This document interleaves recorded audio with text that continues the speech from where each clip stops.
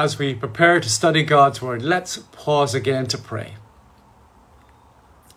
Father, you love us and you want to communicate with us. May our ears be attentive. May our hearts be receptive. And may your good seed, the good seed of your gospel, touch our lives and produce a rich harvest to your glory. For we ask it all through Jesus Christ, the living Word. Amen. We've reached the third in our 4-sermon series in September, looking at congregational basics. We've thought together about the importance of gathering and going. And this week we're thinking about giving. Next week, gifting. Now you may think that a talk on giving seems rather inappropriate in this season with job losses being announced daily. The economy in its biggest recession in our lifetime. More COVID restrictions seem imminent. And Brexit's looming on the horizon. But I suspect there is no better time than this to think about such matters. And certainly the Apostle Paul, I believe, would agree. Christian author John Bloom makes this comment. He says, heaven and hell are at stake in how we raise, spend and reserve money. Because the way we handle money either adorns or obscures the gospel. And the Apostle Paul, who wrote the words that Helene read for us, stood out from the rest of his society for a myriad of reasons, but particularly to discover that he was different from the crowd because in a world filled with dissatisfaction, he was content. And this contentment had been learned by him through the testing circumstances of life. It was as though Paul had passed through the various stages of an apprenticeship, finally to graduate, to know the secrets of the trade of living the contented life. And that's a tough course of study, and not one into which many would eagerly enroll. But what a wonderful reward Paul received for his efforts. That in everything he had to endure, he discovered this amazing truth. That when he had Christ as his Savior, he had all that he needed. Paul was both satisfied in Christ and satisfied with Christ. There was nothing that he wanted that was not found in his relationship with the one who loved him and who gave himself for him. Covetousness and contentment are opposites. If you want what you don't have, you steal the joy of the experience of what you do have. You cannot be content if you do not gain satisfaction from both your possessions and your experiences. Hopefully you know the story of the Exodus, how God led his people through the wilderness for 40 years. They had his provision and his power visibly with them every single day. But it seems that this was never enough. They were always grumbling, always crying out for more. And at the end of his leadership spell of 40 years, Moses preached to them a sermon, Deuteronomy. The book of Deuteronomy is one big sermon from Moses. And there in chapter 8, verses 2 and 3, he said this. And you shall remember the whole way that the Lord your God has led you these 40 years in the wilderness, that he might humble you, testing you to know what was in your heart, whether you would keep his commandments or not. And he humbled you and let you hunger and fed you with manna, which you did not know, nor did your fathers know, that he might make you know that man does not live by bread alone, but man lives by every word that comes from the mouth of the Lord. The people's hearts were tested and tried to see if they could understand what is of primary importance. And for the many who perished in the desert, they failed this test miserably, refusing to be content with God's gracious provision for their needs. Paul had contentment. And the key to understanding this is the lesson that all God's children must learn, that we are to be Christ sufficient, content in him. Sinclair Ferguson writes, bringing this challenge: we live in a society which is permeated by a spirit of discontentment. Greed has destroyed gratitude. Getting has replaced giving. It is a time to ask, am I content in Christ? So are you? Are you content in Christ? The context of these verses is that while in prison, the Apostle Paul received a significant gift of support from the congregation in Philippi. And while it is clear that Paul is deeply grateful for the gift, he's much more concerned about what the gift means for the congregation who gave it. It represents a spiritual burden they were willing to bear. It develops a spiritual bond that they were willing to build. And it confirms a spiritual blessing God would certainly bring. Let's look at each of those three things in turn. Number one, a spiritual burden they were willing to bear. Paul experienced contentment because he knew that Christ would meet his needs. And he rejoices with the Philippian church because those needs for this season were met through the generosity of his fellow believers from the church in Philippi. Paul makes his joy for this gift evident when he writes in verse 10, I rejoiced in the Lord greatly. Why did he rejoice in the Lord and not in the Philippians? Is he directing his thankfulness to the wrong target? Absolutely not. It is because of gospel transformation, the work of the Spirit of God in the lives of the Philippians, that this gift has been forthcoming. This gift came not from Philippi, but from heaven. And God is displaying his goodness through the generosity of his people. Christians are necessarily generous. If you're not generous in heart, you're not God's child. There are many generous people who are not Christians, but there are no Christians who are not generous people. And the idea here is that you're willing to share a portion of a spiritual burden. You'll have seen those very well produced advertising campaigns for charities that suggest that your regular contribution to support their work will make absolutely no difference to you. You know the sort of thing. For the price of just a cup of coffee each week, you'll be able to support whatever it might be.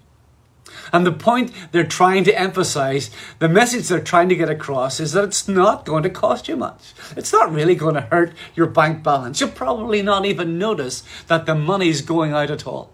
It'll not be missed by you. But that's never the message declared by the agents of the kingdom of God. Throughout the scriptures, and particularly from the lips of Jesus in the Gospels, we are told that commitment that we're required to make is going to cost us everything. It's going to hurt us a lot. And when Jesus commands those who would be his followers that they would take up their cross, we understand that it's not that we're going to put a little gold chain around our necks and wear it there. No, the call of Christ is a call that will hurt us because it's meant to. And so Jesus urges any who would follow to make sure they count the cost before they sign up to this. Discipleship is going to demand a great deal from you. It's only appropriate that it should. King David sinned in counting the fighting men in Israel. And as a consequence, God punished the nation with a plague. The record of these events is found in the book of 2 Samuel in the 24th chapter. And when David sought to stay the hand of God and his judgment, he went to make a sacrifice on the threshing floor of a man called Araunah. And he offered him everything free of charge, the wood, the animals, the place. And we read in 2 Samuel 24 and verse 24. But the king said to Araunah, "No, but I will buy it from you for a price. I will not offer burnt offerings to the Lord my God that cost me nothing." So David bought the threshing floor and the oxen for 50 shekels of silver. David understood that while he could never adequately repay God for his goodness to him, such resources were not available, not even to a king. Yet any offering, any sacrifice of worship to be acceptable to God would have to cost him. And here, Paul viewed the financial support he received from the Philippians as a sacrificial gift. Look down at verse 18. There he describes it as follows: as a fragrant offering, a sacrifice acceptable and pleasing to God. Brother and sister in Christ, you should ask yourself, do I take up my cross daily and follow after Jesus? Do you really walk in the costly path of obedience as he leads you day by day? Or was this just a decision that you made years ago and it doesn't really impact how you live from moment to moment, provided you take a few religious boxes and throw something in the basket every now and then? I'm sure you know the words of Romans 12 verse 1. There Paul writes, "I appeal to you, therefore, brothers, by the mercies of God, to present your bodies as a living sacrifice, holy and acceptable to God, which is your spiritual worship." Our worship, our service, our giving, our going must always be sacrificial. It must always be a burden that we are willing and eager to bear. Just in passing, note verse 13 and recognize how many times that's been taken out of context and used as a motto to human achievement. I can do all things through him who strengthens me. Note what Paul is saying here. He's saying, I can endure any hardship. I can overcome any lack. I can carry on in the face of any opposition. All of this only through Christ, who is his undepletable, inexhaustible resource. Paul was Christ sufficient, not self-sufficient. And Christ's power was made perfect in Paul's weakness, as he wrote in 2 Corinthians 12 and verse 9. So giving was a spiritual burden they were willing to bear. And it forged a spiritual bond they were willing to build. Look down at verse 14 where Paul writes, "It was kind of you to share or to have fellowship in my trouble." Sometimes it's far too easy to give money to a needy cause. But that could not be said of the Philippian church. They didn't just stick a check in the post and then get on with their lives with their conscience now eased. Rather, they shared, they had partnership with Paul in his struggles, in his sufferings. And this was personified, exemplified in the individual called Epaphroditus, who we learn back in chapter 2 and verse 27, nearly died as he came to serve alongside Paul. You see, the Philippians weren't just involved or interested in, they weren't just interested in Paul's ministry, they were involved in it.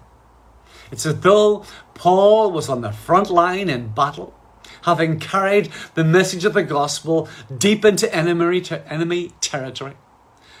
But they were part of the logistics, a vital supply chain that ensured that the necessary resources were brought to the battlefront. Picture it like the merchant navy convoys of the Second World War that brought food and armaments across the Atlantic. These vessels may not have been fitted out for combat, but their part was nonetheless essential, and the threat that they faced from U-boats was ever present.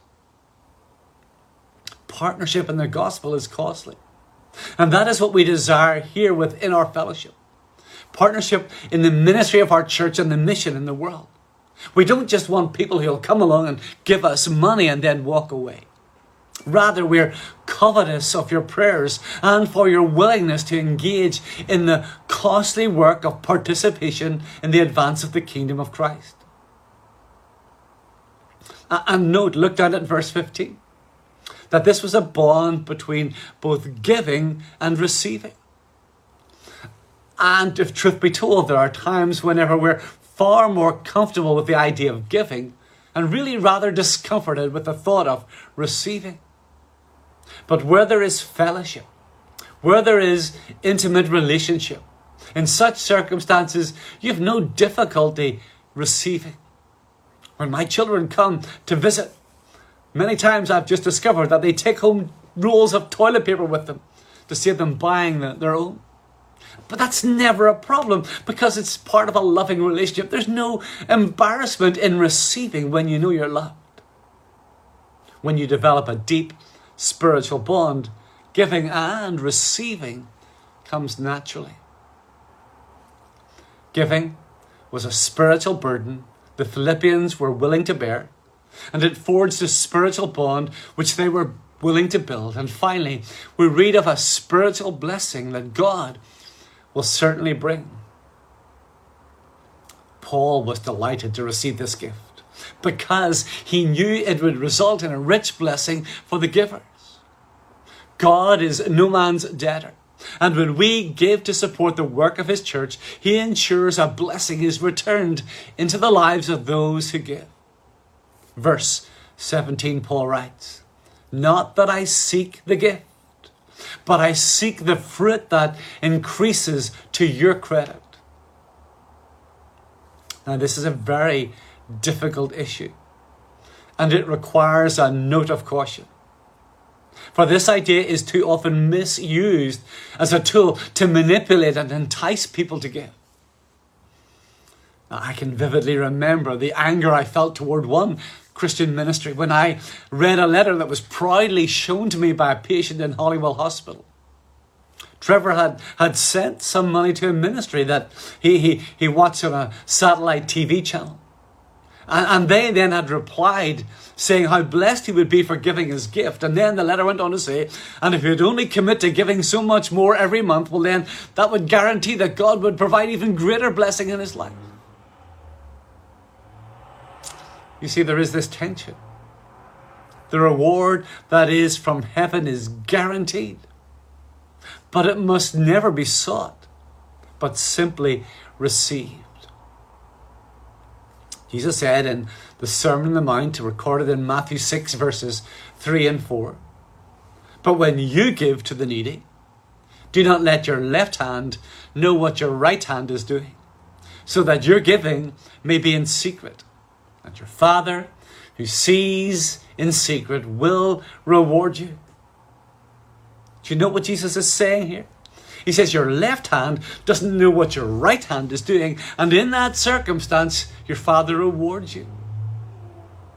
And what an encouragement that is, that in these days of incredibly low interest rates, it's so difficult to find somewhere to get a good return on a financial investment, at least using a reputable banking institution. But the dividends are considerable for those who use their resources to further the advance of Christ's kingdom. As we read at the start of our service, those words from Proverbs 3, "Honor the Lord with your wealth. Your barns will be filled with plenty, and your vats will overflow with new wine." As we consider our duty as followers of Christ Jesus to give support for the work of his kingdom, we have to be mindful of these two truths.